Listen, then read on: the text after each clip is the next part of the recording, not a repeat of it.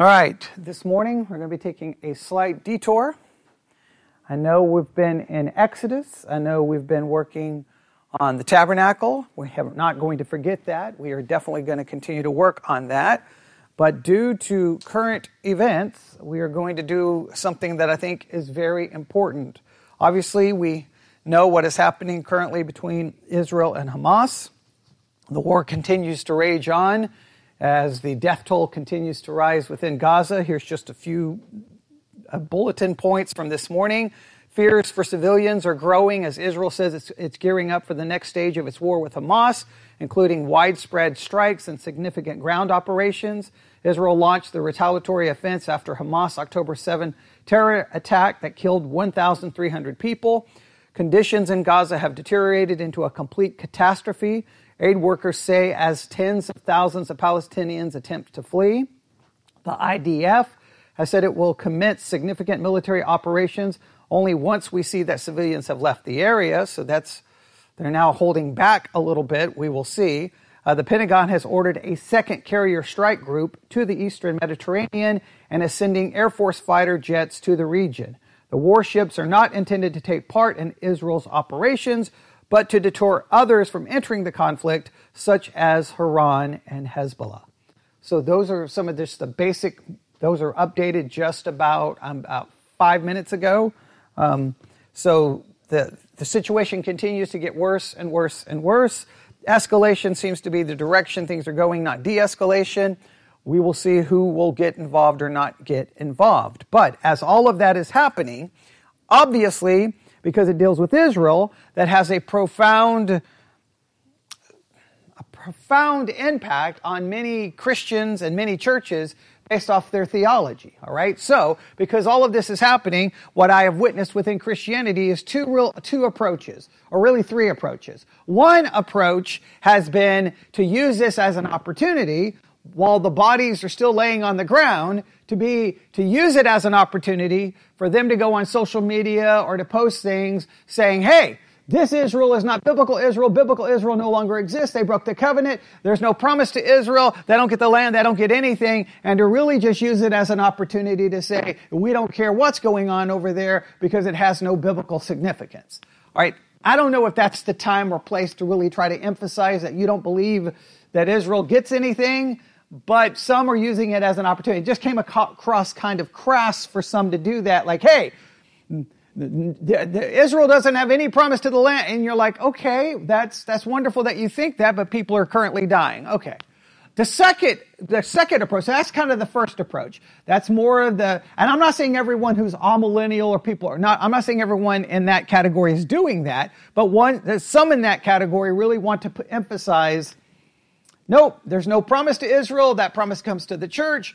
There's no covenant left with them. That type of thing. All right, got you. The second approach, of course, you're always going to have now people running to misinformation, disinformation, conspiracy theories, exaggerations, hyperbole, and we don't want anything to do with that, right? And the reason we don't want anything to do with that is as Christians, we are supposed to put away lies and speak the truth, and we should be the source of wisdom, knowledge, and understanding, not the source of conspiracy, misinformation, and disinformation. So we definitely want to stand against that, right? So the first group, we're not bothered that they don't believe that. That's okay. They can have that theological position. I just think there's a time and place to put forth that, right? I mean, they've had years to put forth that idea. Why do so on the day that 1,000 people have died? It just seemed odd. So you can have your own opinion on that. The third group are people who believe strongly that Israel, the nation of Israel, God has not forgotten them. God has made a covenant with them, and that covenant involves what? Land, and that land will belong to Israel, and that God will restore and regenerate and save Israel, right? Now, for those, they see this then as possibly very significant because Israel is involved. And for them, they will go to many biblical passages and start saying, wait, could this be a fulfillment of this? And this could be a fulfillment of that, and this could be a fulfillment of that. Sometimes that slides over into a little bit of sensationalism. Sometimes I think people jump the gun and start claiming that a Bible prophecy is being fulfilled and then 6 months later, it was obviously not fulfilled, and everyone just moves on to the next time something happens. And so we want to avoid that, but we want to at least be willing to deal with the situation from a biblical perspective. So what I have noticed is, in everything that I've been listening to within the Christian world, I've been trying to monitor the Christian world and how they're handling this. One passage of Scripture has been brought up countless times, over and over again, and everyone should know what passage that is. And that passage is... Okay, obviously nobody knows. So, okay, yeah, okay, Stacy will know. Okay, Ezekiel chapter 38 and 39. All right, Ezekiel 38 and 39. Now, as I was listening to someone, I think last night, because I did over about an hour and 15-minute review, they put forth the hypotheses that within the evangelical world, we have two major problems with Ezekiel 38 and 39. Problem number one is that many people sitting in the pew are ignorant of Ezekiel 38 and 39. So my original goal was to walk in here this morning and say, close your Bible and give you a basic test on Ezekiel 38 and 39 and see how well you would pass. Now, I don't want to have to do that, because I think I already know what the answer would be. How well do you think you would do on a test on Ezekiel 38 and 39? I don't want to waste too much of your time. Okay, all right. So I think that gives me, so that at least proves his hypotheses to a certain level that he believes many Christians are ignorant of Ezekiel 38 and 39. On one hand, that confounds me and confuses me, because as long as you've been a Christian, if someone throws a rock in Israel, everyone quotes Ezekiel 38 and 39. So I don't know how everyone can be ignorant of it, yet it's constantly referred to. That seems like a weird, I don't understand that. Like, is it because people just hear? I don't know. I don't understand it. But he says that's a problem. The second problem he put forth is that when it comes to Ezekiel 38 and 39, people are ignorant of it, but what they do know about it is they don't actually know about the text. They know just what everyone says about it, because everyone understands Ezekiel 38 and 39 based off a presupposition that they place upon the text. So if I say Ezekiel 38 and 39, what is Ezekiel 38 and 39 about? Even if you don't know anything about the chapter, you've had to have heard a million sermons on Ezekiel 38 and 39 where they claim it's about Russia's invasion of Israel? Okay, nobody knows that? Nobody knows that? Okay, all right. All right, well, you hear it over and over and over and over again, over and over and over again. It's about Russia's invasion into Israel. When Russia and a number of armies are going to come together against Israel. But Russia is always the main one mentioned in Ezekiel 38 when you listen to people talk about it. So obviously y'all don't know, so y'all not even reading your presupposition into it. Okay, well then I guess that's great.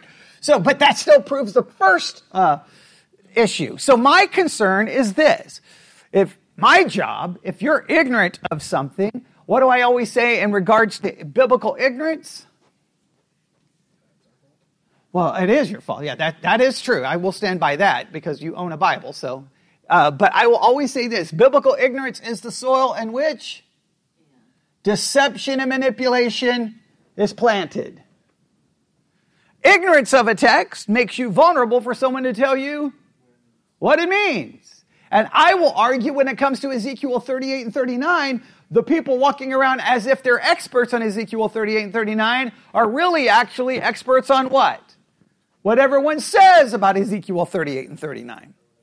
So my job this morning is to try to do a couple of things. Since we're living in a moment in time where Ezekiel 38 and 39 is getting a lot of attention again, and if this goes away in 24 hours, which it doesn't look like that's going to happen, if this continues to escalate, I think Ezekiel 38 and 39 will become more prominent in some Christian circles or in Christian social media. And even if it goes away within 72 hours, there's a great chance 3 years from now, 5 years from now, 10 years from now, it'll be discussed again.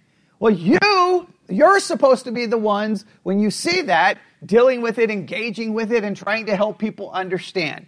So what we're going to try to do is make you knowledgeable of Ezekiel 38 and 39, And then what we're going to do is we're going to take a different approach. Because in most churches, that we say, open your Bibles to Ezekiel 38 and 39.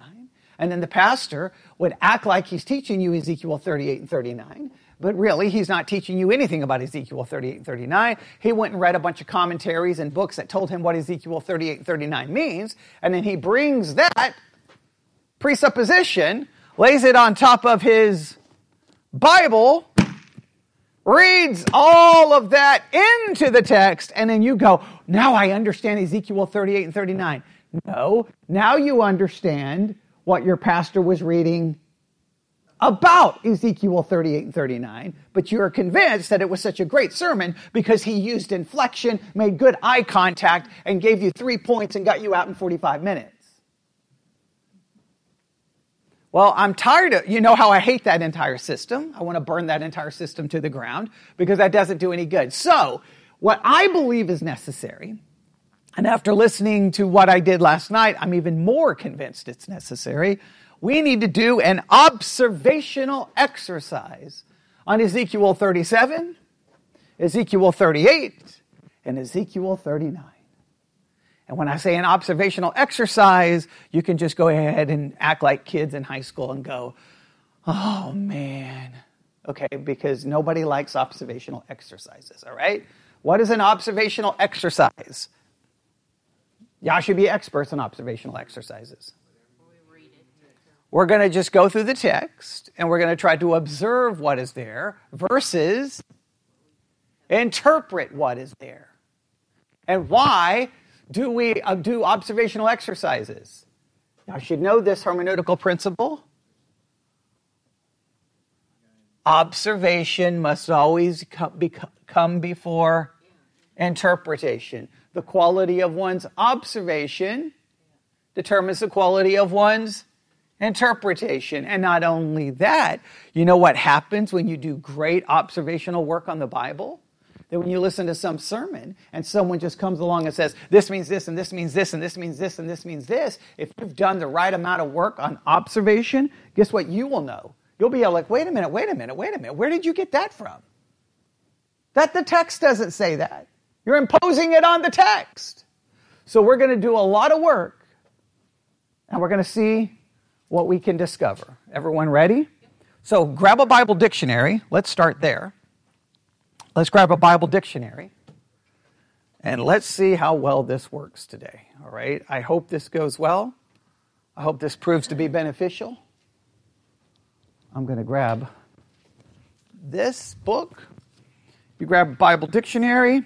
I'm going to be making you do a lot of work, because if I just do an observational exercise and I'm doing most of the work, then, well, you'll tune out and be thinking about what's for lunch, and we can't have that. All right?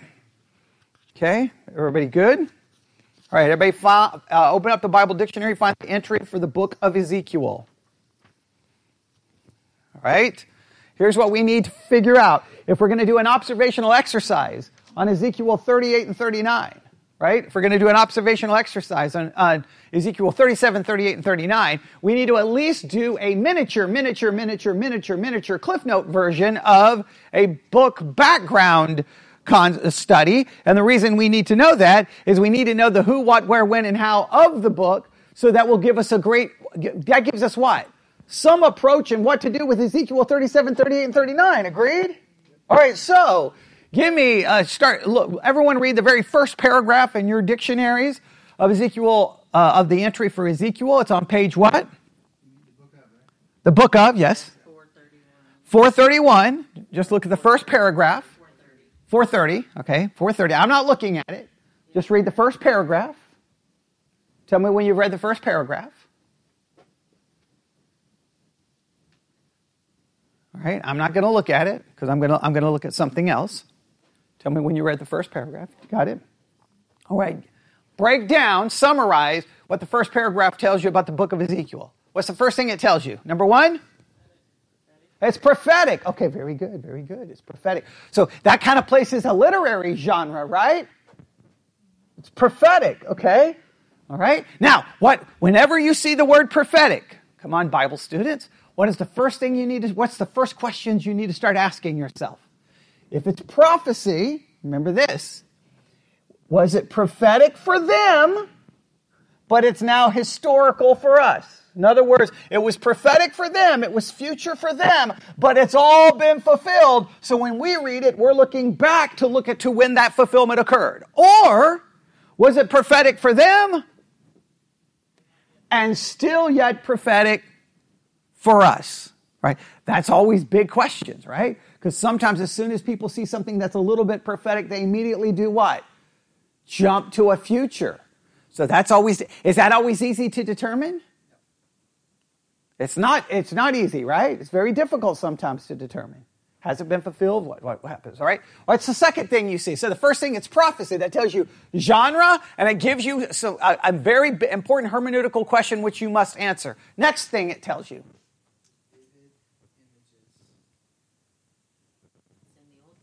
Okay, it's in the Old Testament. Okay, next. Oh, stop right there.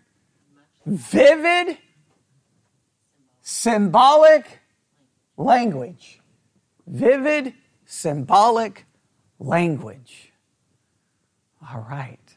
What does that tell you if you're reading a book and it says it has vivid, symbolic language? Well, you got to be very careful. Okay, that's a good thing. What's some hermeneutical principles that's required? If it's using symbolic language, we have to figure out, what does the symbol point to? Does the symbol point to a literal fulfillment, or does the symbol point to some kind of spiritual fulfillment? Because you can use symbolic language that still points to something literal, right? Or some could argue it's symbolic pointing to something spiritual. Right? That's important. And we got to figure out exactly what the symbol is pointing to. Anything else you read in about the book? Okay, Ezekiel's the author. Okay. Anything else? What? He received these prophetic messages in visions. Okay. And he addressed the prophecies to the Jewish exiles in Babylonia. Oh, very good. These words are addressed to people, to the Jews, primarily Judah, right? Can we agree primarily? Who are in Babylon or in Babylonian captivity. All right. Now, why is that important? Okay. Oh, and he lived, does the say that? Yeah. Right. Okay, yeah, he lived, because he went in one of the deportations. Remember, there were three? There were three. Okay, he went in one of them, all right? Now, this is very important. If we know that this symbolic, prophetic book was given to people in Babylonian captivity, then what's a very important hermeneutical question which we must ask? How do these things apply to them? Because we have a tendency, if everyone's running to Ezekiel 38 and 39, during a time of the Israel-Hamas war of 2023, means that they're not applying that to the original recipients. They believe that had nothing to do with the original recipients. It has something to do with possibly the time in which we are living. That's always look, whenever you're reading any of the Old Testament prophecies, that's always a struggle you should have. Like, you should struggle with that fact. Because you're like, why would you go give these messages to people in captivity if you're giving them a message that has nothing to do with them? That would be a good preterist argument, right? Because you're like, they're going to look for a historical fulfillment. It's like, it's got to relate to them to some degree. But it's weird, people sitting in the pew don't seem to care. I don't care if it had nothing to do with them. It has something to do with me. I don't know if it's narcissism. I don't know if it's selfishness. I don't know if it's arrogance. I don't know if it's just more the American mindset. But we got no problem doing that with the Bible. We got no problem. We just read it and like, forget you. We don't care about you. You're dead. It's about me. Right? We got to stop that, okay? We got to figure out anything else. That's the whole first paragraph, all right? There's a second paragraph. You can just skim. How many paragraphs is this in the book of Ezekiel? There's a lot, right? Okay, the structure of the book, okay. Does it tell us what the purpose of the book is, or the goal of the book, what the author's intent, what he wanted to accomplish? Can we at least find that? We kind of got the who, we kind of got the what. Logical, orderly structure. Okay, there's the structure. Structure, authorship and date, historical setting, theological contribution, and special consideration. All right, well, I'm gonna skip from that. I'm gonna go to this. All right, Ezekiel is the 6th century Israelite prophet exiled to Babylon, has given his name to the book as its composer. His name means God strengthens in Hebrew. So they say Ezekiel means God strengthens in Hebrew. Everyone got the Blue Letter Bible app? Look up the Ezekiel and look at the name in Hebrew and see if that holds true. Yep, the word Ezekiel. The word Ezekiel. And his name mentioned at the very beginning of the book? Or am I wrong? Okay, it should be there, right? So then you can just look that up in the Blue Letter Bible app, and they may give the meaning of his name. Yeah, right there in verse 3. The word of the Lord came expressly unto Ezekiel, the priest of the son of Buzi. Okay, is that what it means? God will strengthen. All right? Now, what there could be some significance there? What could be the significance? Did you say something, Robert? Oh, yeah. Right, okay. Oh, it does say that? Okay, yeah. When you look up Ezekiel the man in the Bible dictionary, it probably will say, it will also confirm that his name means his strength, God strengthens or something along those lines. All right, thank you, Robert. Thank you. Yeah, he's the prophet going to the people who are currently suffering in Babylonian captivity. What do they need?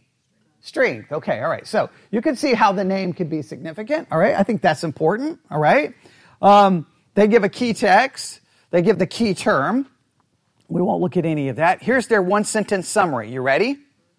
From exile in Babylon, Ezekiel's stunning visions and startling symbolic acts were prophecies for the Israelites to teach God's sovereign plan over them in the history of his kingdom, so they will know that I am the Lord. All right? They seem to focus on that, hey, these prophecies were given to whom? To Israel, who was in captivity, to show them his sovereignty. So we have to first try to always apply it to whom? Original recipients, right? They say, here's the purpose. This is what they have. This book preserves the divinely inspired prophecies that Ezekiel made during his ministry of more than 20 years. These prophecies were originally for Israelites who had been exiled to Babylon shortly before the final fall of Judah. Ezekiel warned that God's destruction of Jerusalem was looming, but that God responded to individuals based on their relationship to him. Ezekiel also, now this is very important, ready for these words? Ezekiel also foresaw the distant times when God would act decisively, so that Israel and all the nations would know that the Lord alone is God. So they're saying he spoke, but if he looks to the future, now listen, this is very important, thinking caps on. If Ezekiel is going to provide prophecies that may be future even for us, they're future for us, the prophecy may not be for us, but it's for us in the sense that it's in the future from when we are living. If there's any future prophecy that Ezekiel gives in the text, its primary purpose of that prophecy would be for whom and for what purpose? It would be for Israel. Which Israel? Nation, or what some would tell us is spiritual Israel in the church? The nation, because who's in captivity? Not the church. It's not for the church who's in Babylonian captivity who needs encouragement. This is for the nation. So whatever future prophecy, it's probably a good guess to say it's for whom? The nation of Israel. The nation of Israel. We got to stress the words, the nation of Israel. Right? Do you understand? Whenever you talk to a Christian and they mention Israel, what should be your next question? What Israel are you referencing? All right? Make sure you understand this. If you're dealing with maybe an amillennialist or someone who doesn't hold to a covenant for the nation of Israel, many of them will say, it's not that the church replaced Israel. They will say the original covenant was never with the nation. It was always with God's people. So it's always been with spiritual Israel. It was never for the nation of Israel.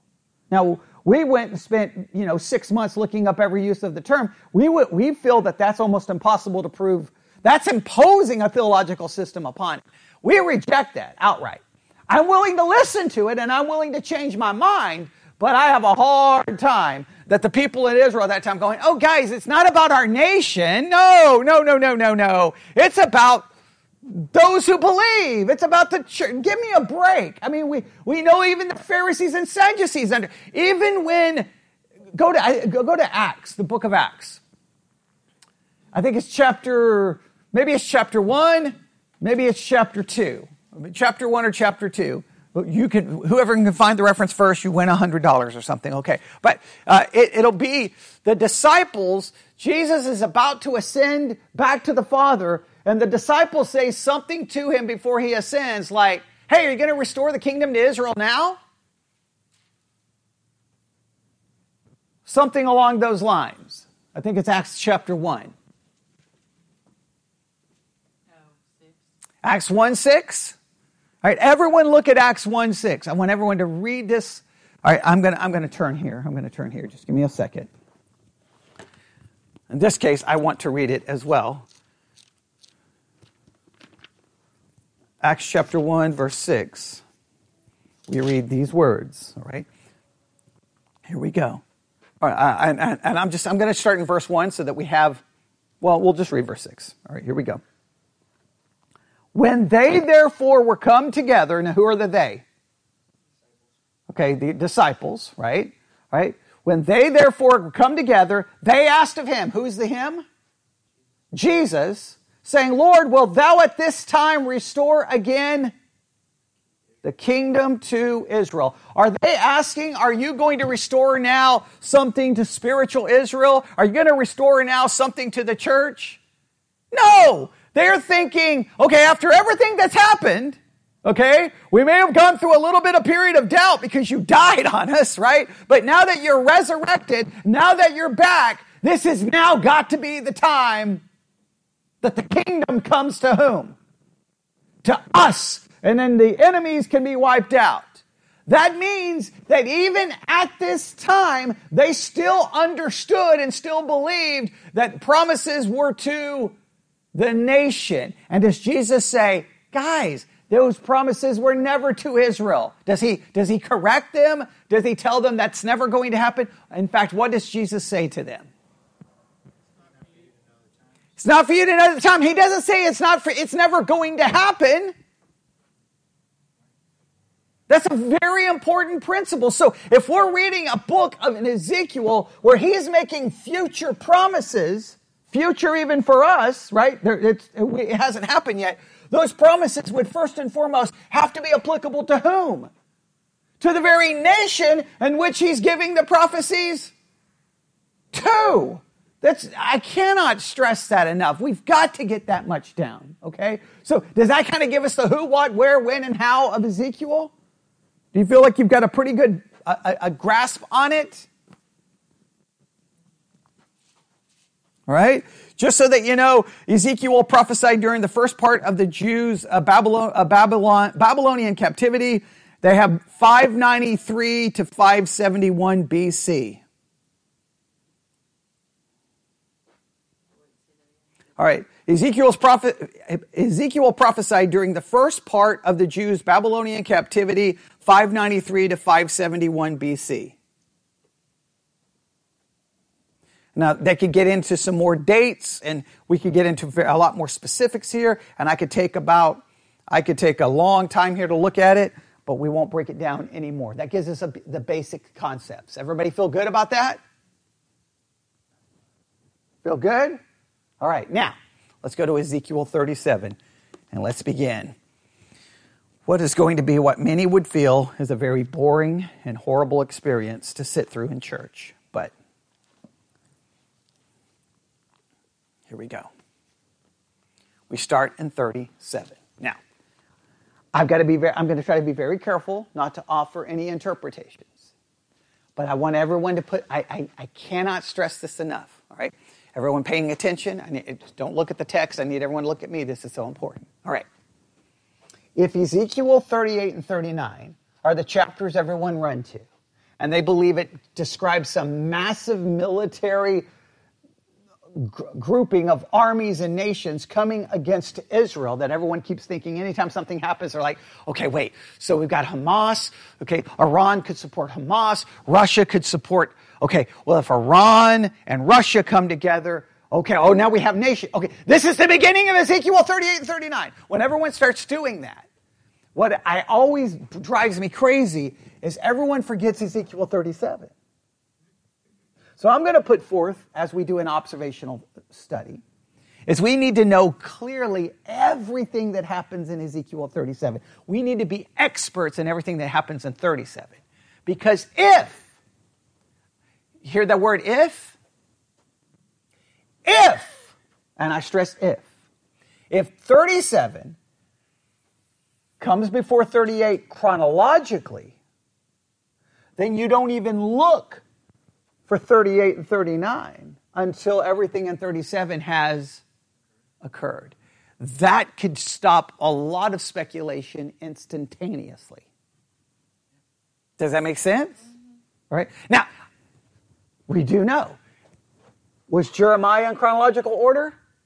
No. Is Ezekiel in chronological order? Go back to your Bible dictionary, and I think it had an entry about the structure of the book. Okay? Okay, does it say anything about chronological order? Does it say anything about its structure being in or not in chronological order? Just take a look and just see. That's the best source that we have right here.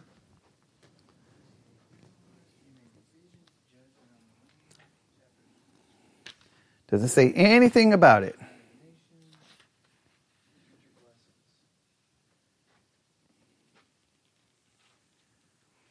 Because almost everyone talks about the last part of the book. All right, okay, I'm just going to read this for you. You may write this in your notes. Everybody ready? Everybody ready? The book follows a topical order rather than a chronological sequence. The book follows a topical order rather than a chronological sequence. There are three main sections. Prophecies against Israel, chapters 1 through 24.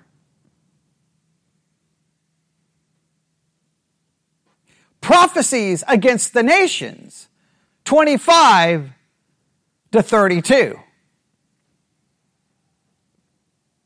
Future blessings for God's people, 33 through 48. I cannot stress the significance of that paragraph. All right? Let me read that again. The book follows a what? Topical order rather than a chronological sequence. As soon as you read those words, what should you do? You should be like, oh, for crying out loud, not this again. Because chronological order is very important, right? Because if you have chronological order, you can say, well, wait a minute, this can't happen until this happens. That's easy.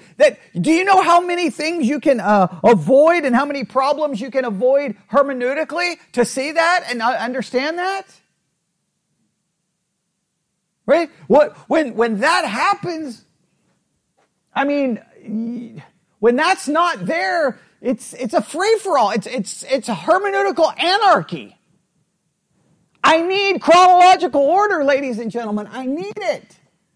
If I have chronological, like for example, if I have chronological order in the book of Revelation, and people start going, oh, wait, the mark of the beast is here. The mark of the beast is here. Oh, it's an Obamacare. Because if you get a medical device, it's going to be tracked by a number. We're being marked. We've got to be a microchip. We've taken the number of the beast. And everyone starts losing their minds. If it's got chronological order, I can go to Revelation and go, well, this has to happen, and this has to happen, and this has to happen before the mark is revealed. And none of that has even come close. Could you stop talking? And sometimes you've got to be rude to Christians who just keep saying nonsense. Well, the same thing can be very, very beneficial here, right? Because if everyone's going to run to Ezekiel 38 and 39 and going, ladies and gentlemen, it is it. We're almost there. We're there. You can go, whoa, we're a long ways from that. Because this has to happen and this has to happen. But if it's in topical order, not in chronological order, you see where we could have a problem. However, they do group them into 3 sections. The 3 main sections are, number 1, prophecies against Israel, chapters 1 through 24. Number 2, prophecies against the nations, 25 to 32. And then future blessings, 33 to 48. Now, the good thing is, at least 37, 38, and 39 all fall within the same section. Now, what would be the obvious question that we need to know? Is that section in chronological order? Does that book that I'm just reading from tell me? Of course not. Does the Bible dictionary give you any statements or words or thoughts on the possible chronological or lack of chronological order in the book of Ezekiel?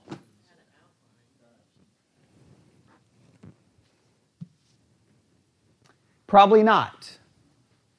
All right, we're just going to assume that it doesn't. If anyone is looking at a Bible dictionary at home, you can email me and let me know, because I would love to know what you can find. But I think it's serious. These are serious questions, right? And this is what drives me about church. People come to church. You know how many churches people are going to hear sermons on Ezekiel 38 and 39 probably over the next month? It's going to happen all over America. Because what's happening? We got a situation going on with Israel. Everyone's going to run to Ezekiel 38 and 39. Y'all looking at me like I'm crazy. I can show you 500 sermons probably that's already been preached on Ezekiel 38 and 39 in the last 5 days. All right? Because that's what everyone runs to. The problem is no one stops to do what we're doing. Right?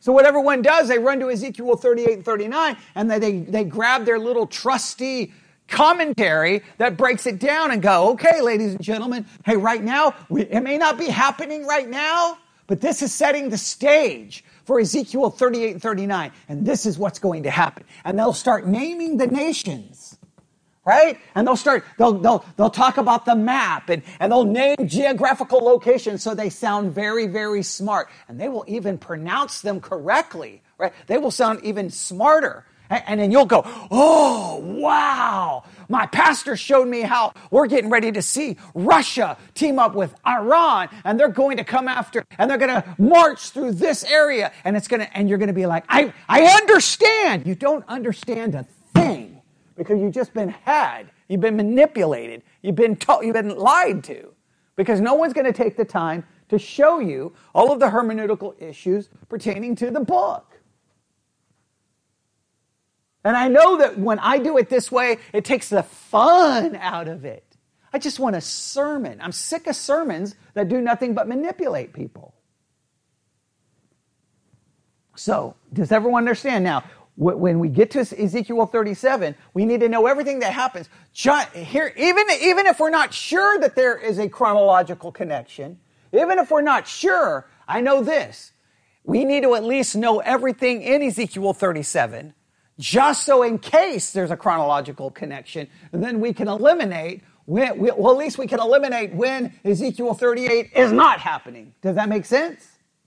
And everyone here should be already probably about a 50% expert on 37, because if there's ever a chapter preached in Ezekiel, it's chapter 37. Probably the most preached upon chapter in the entire book. All right, so you guys are already experts? You want to do a test? Okay, y'all say you're an expert, then you say no. Okay, well, come on. All right. Okay, all right, here we go. Ezekiel 37, verse 1. All right. That was 44 minutes of just getting us here, all right? But that's all. That lays the foundation pretty good. Don't you agree? Okay, I'm going to pretend that it did. All right, here we go. Verse 1. The hand of the Lord was upon me. Stop. Observational skills. Who's the me? Ezekiel. Okay, what would you base that off of? Okay, well, all the prophecies are given to Ezekiel, right? Can we agree? All right. The hand of the Lord was upon me and carried me out in the spirit of the Lord and set me down in the midst of the valley which was full of bones. Now, I think we can come to some agreement that this is a vision. Can we agree that it's a vision? Right? I think it's a vision. So in other words, God's going to show him something in a vision. And he's in a valley of what? Bones. So what kind of bones does it say? Okay, just bones. Okay, so he's there. You can picture it in your mind. There's a valley, and it's just full of bones. And it seems to be that they're just laying on the ground, right? That seems because he can see them, correct? Okay, so there's bones scattered everywhere. And caused me to pass by them round about, and behold, there were very many in the open valley, and lo, they were very dry. So he gets, in a sense, carried around just to see them all. And he describes them as what? Well, two different ways. Did he say very many?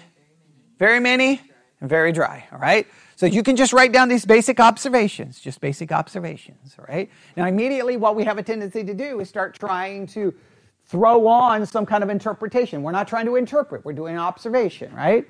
So it's a valley. There's lots of bones. Can we say many bones, and they're very dry? Is that fair? And he said unto me, Son of man, can these bones live? So he asked him a question. Can these bones live? And Ezekiel is really, really, really smart. So he answers in what way? You know. Right? Is that not what he says? Right? Okay. Right? Very smart. If you ever have a smart teacher and they ask you a question, you always say, you know. Right? So if you have a good student, if you're a teacher, and you give them a test, the student should just send the paper back to you saying, you're the teacher, why are you asking me? Okay. Do you think that will work? See now, see now. Now Sarah's like, give me the test now. Now I know how to answer it. All right, here we go. All right, here we go. In verse 4, all right. Again he said unto me, prophesy upon these bones, and say unto them, O ye dry bones, hear the word of the Lord. Now, can we agree that from just a very human, practical standpoint, this sounds and looks ridiculous? He has taken all around just to show you that there's lots of them, they're very dry, meaning they're very dead, okay? They're very dead, right? And then he's like, can they live? Ezekiel's like, hey, you know. And then he says, do what? Prophesy. And why does he want him to prophesy to the bones? It says, to hear the word. That's the most ridiculous thing I've ever heard in my life. Bones can't hear. Agreed? All right, so the whole thing looks very ridiculous. All right, so what happens? Thus saith the Lord God unto these bones, behold, I will cause breath to enter into you, and ye shall live. Please note, verse 5 is very important, just from an observational standpoint. The action, who is doing the action? God is doing the action. Does he tell these bones there's anything they have to do? No. What is being stated here? To these bones, God is going to do what? I will cause breath to enter into you, and ye shall live. Doesn't say the bones have to do anything. The bones are bones. Can bones do anything? No, but God is going to cause breath to enter into you, and you shall live. And I will lay sinews upon you, and will bring up flesh upon you, and cover you with skin, put breath in you, and you shall live, and you shall know that I am the Lord. Meaning, they're dry bones. They're not going to do anything. God, all the action is what? God-centric. Would that be an accurate way of describing it? All the action is God upon the bones. The bones are just recipients of the action. They're passive. The active force is God. The passive recipient are the bones. And what are all the things God is going to do to the bones? If you want to list them out, what are all the things God is going to do for the bones? What's the first thing? Give them breath. Second thing? Going to give them flesh. Okay, next. Okay, stress the breath, and they are going to live. He's going to give them life. They're going to go from dry bones to basically, using this terminology, because they're bones, we're assuming human bones, right? They're going to become, they're dead bones to an actual flesh, living, breathing something, right? Agreed? Okay. Which verse was that? That was 5. Verse 6. No, we read 6. Okay, we read 6. Right? And please note, one other thing is going to happen to them. You failed to mention it. They're going to know that He's God. They're not just going to live. They're going to know that He is God. So I prophesied as I was commanded, and as I prophesied, there was a noise, and behold, a shaking, and the bones came together, bone to bone. Right? Pretty crazy situation, agreed? And when I beheld, lo, the sinews and the flesh came upon them, and the skin covered them above, but there was no breath in them. So he begins to prophesy, they begin to come together, flesh, there's still no breath, right? Then said unto me, prophesy unto the wind, prophesy, son of man, say to the wind, thus saith the Lord God, come from the four winds, O breath, and breathe upon these slain, that they may live. So I prophesied as he commanded me, and the breath came upon them, and they lived, and stood up upon their feet, an exceeding great army. So now they're all standing up, and it appears like it's an army, because there's so many. Then he said unto me, son of man, these bones are the... Okay, I want everyone to circle that, write that down in all caps, put 75 exclamation points just to irritate people who say there should only be one. All right, draw stars around it, use markers. I don't care, permanent marker, crayons. I don't care what you have to do. Please write that down. You say, well, that's a little dramatic. No, it's not. It's not even I'm not even being a little bit dramatic. I'm understating the significance of that. These bones are the whole house of Israel. Whenever you see the phrase, the whole house of Israel, let's do this. Y'all look it up. See if you can figure out how many times the phrase, the whole house of Israel, is used in the Bible. Whole house of Israel. Let's see how many times it is used. We're doing observation, so let's take a look and see. Whole house of Israel. How many times? You already know? Me? Yeah. No. Oh, okay. Battery's low and I got to use it for the song. Okay, got you. Whole house of Israel. Can we find how many times it's used? We have 8. Do what? 8 or 12?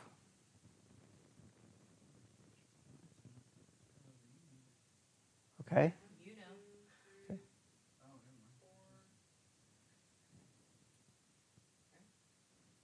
I don't know the total number. You don't know. 6. I definitely have 6. There's 2 others that are close to. Okay, well, let's do this. What time is it? Do we have time? Because this is something we can... Oh, yeah, we have time. We have time. All right. Where's the first one located? Leviticus 10:6. Everybody look at Leviticus 10:6. what we want to do is we want to understand this phrase, the whole house of Israel, right? We want to understand it. Leviticus 10:6. Whole house of Israel. Right? Read the verse and tell me what do you think the whole house of Israel is referencing. And Moses said unto Aaron and unto Eleazar and to Ithamar his sons, uncover not your heads, neither rend your clothes, lest ye die, and lest wrath come upon all the people, but let your brethren, the whole house of Israel, bewail the burning which the Lord hath killed. All right. So what does the whole house of Israel seem to be referencing in Leviticus 10:6? The people of Israel. Do you think that's the nation or you think it's the church? I think it would be the nation because, I think it'd be ridiculous to try to put the church there. But I am going to do something. Hang on. Go. What's the next one? That's Leviticus 10:6. Everyone write that down. What's the next one? 2 Samuel 6:19. Okay, y'all go look that up real quick. Hang on. Okay, it's not the word house. All right, we'll look at that one in a second. Hang on. Let me do something here. Hang on. Ezekiel, hang on. We're going to run out of time here, but this is very important. I cannot stress this. Right?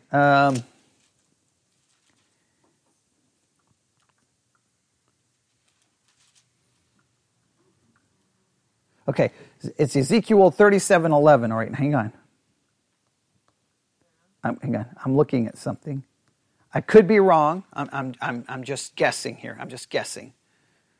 But let me look here. I got to go to parallel commentaries. Come on.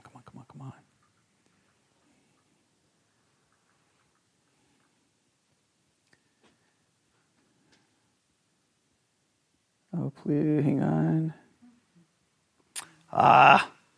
Does not help me. All right. That's okay. Okay. Yeah. I knew he was going to go. I thought he was going to do something. That's the concise one. I need the whole one. Oh, I know what to do. Hang on. I can look at it this way. Give me 1 second.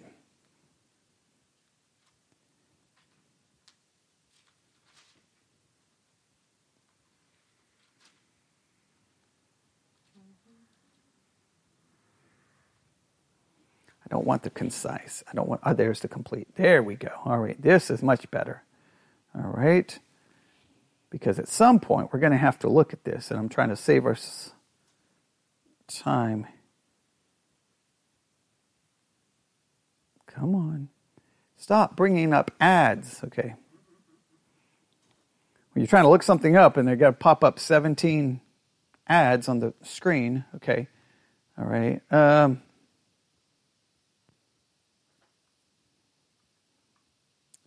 Here we go. All right, we'll have this when we need it. All right, because at some point we'll look to Matthew Henry and we'll just start showing you where he starts throwing the church in everywhere. Okay, all right. So the first reference was Leviticus 10:6, and we definitely know that seems to be referring to obviously the nation of Israel. The second you said is the whole multitude of Israel, and that is what? 2 Samuel 6:19, and if you look at that text, what does it seem to be referring to? The what? The people of Israel. The nation. I mean, there's no other way to understand it in these contexts, right? Okay, third reference. Jeremiah 13:11. Jeremiah 13:11.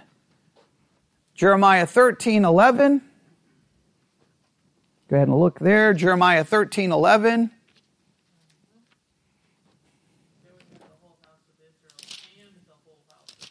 Yeah, now this one is where it gets really specific, right? Jeremiah 13:11, right? Jeremiah 13:11.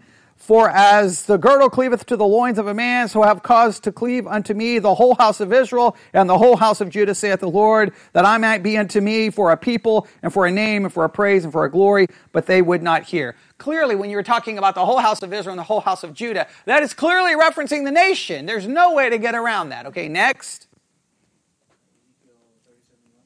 The next one is Ezekiel 37:11, which we just read.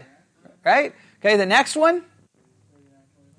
39:25 in the same book. Oh, please note, now we're in chapter 39. Very important, right? Okay. Okay, here we go. Ezekiel 39:25. Therefore, thus saith the Lord God, now I will bring again the captivity of Jacob and have mercy upon the whole house of Israel and will be jealous for my holy name. Look at 39:25. What would be a textual clue there of who he's referring to? The captivity of Jacob clarifies who the whole house of Israel is. And what is he saying the captivity of Jacob would be? The captivity of Jacob would be a reference to what? Israel being in captivity, not the church, not spiritual Israel, the nation. Right? Next reference. Ezekiel 45:6. Now we get into the bizarre section of Ezekiel, okay, that nobody understands. Ezekiel 45:6, and ye shall appoint the possession of the city 5,000 broad, 5 and 20,000 long, over against the oblation of the house portion, and it shall be for the whole house of Israel. All right? Once again, any more? That's it. All right. So there's nothing there that would make us reinterpret the whole house of Israel, right? Nothing.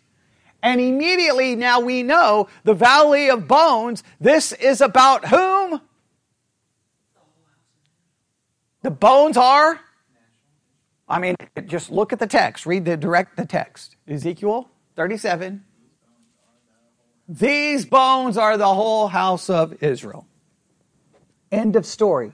No, if anyone comes and does anything else with this, please don't ever forget Ezekiel 37:11. And if Ezekiel 37:11 is about the whole house of Israel, that starts giving you some very, very, very important hermeneutical and contextual clues and how we may proceed through 38 and 39, right? And even in 39, the same phrase is utilized. All right? So far, so good? All right. We're going to have to stop there. All right. There we go. There's our observation. Now, I can't give you any 3-point summary through our observations. It's just that we haven't done this. We have clearly shown that the valley of dry bones is about the whole house of Israel that were bones who come to life. How do we understand that? That's where the interpretation is, but we can at least observationally say that's what it's about. All right, let's pray. Lord God, we come before you. Lord, as we continue to work through an observational study of these next couple of chapters, Lord, help us remain dedicated to this, committed to this, and help us be able to handle these chapters correctly. And as people are suffering and dying, let us not be, as Christians, misapplying and twisting Scripture in regards to a horrible situation. And we ask this in the precious name of Jesus. And God's people said,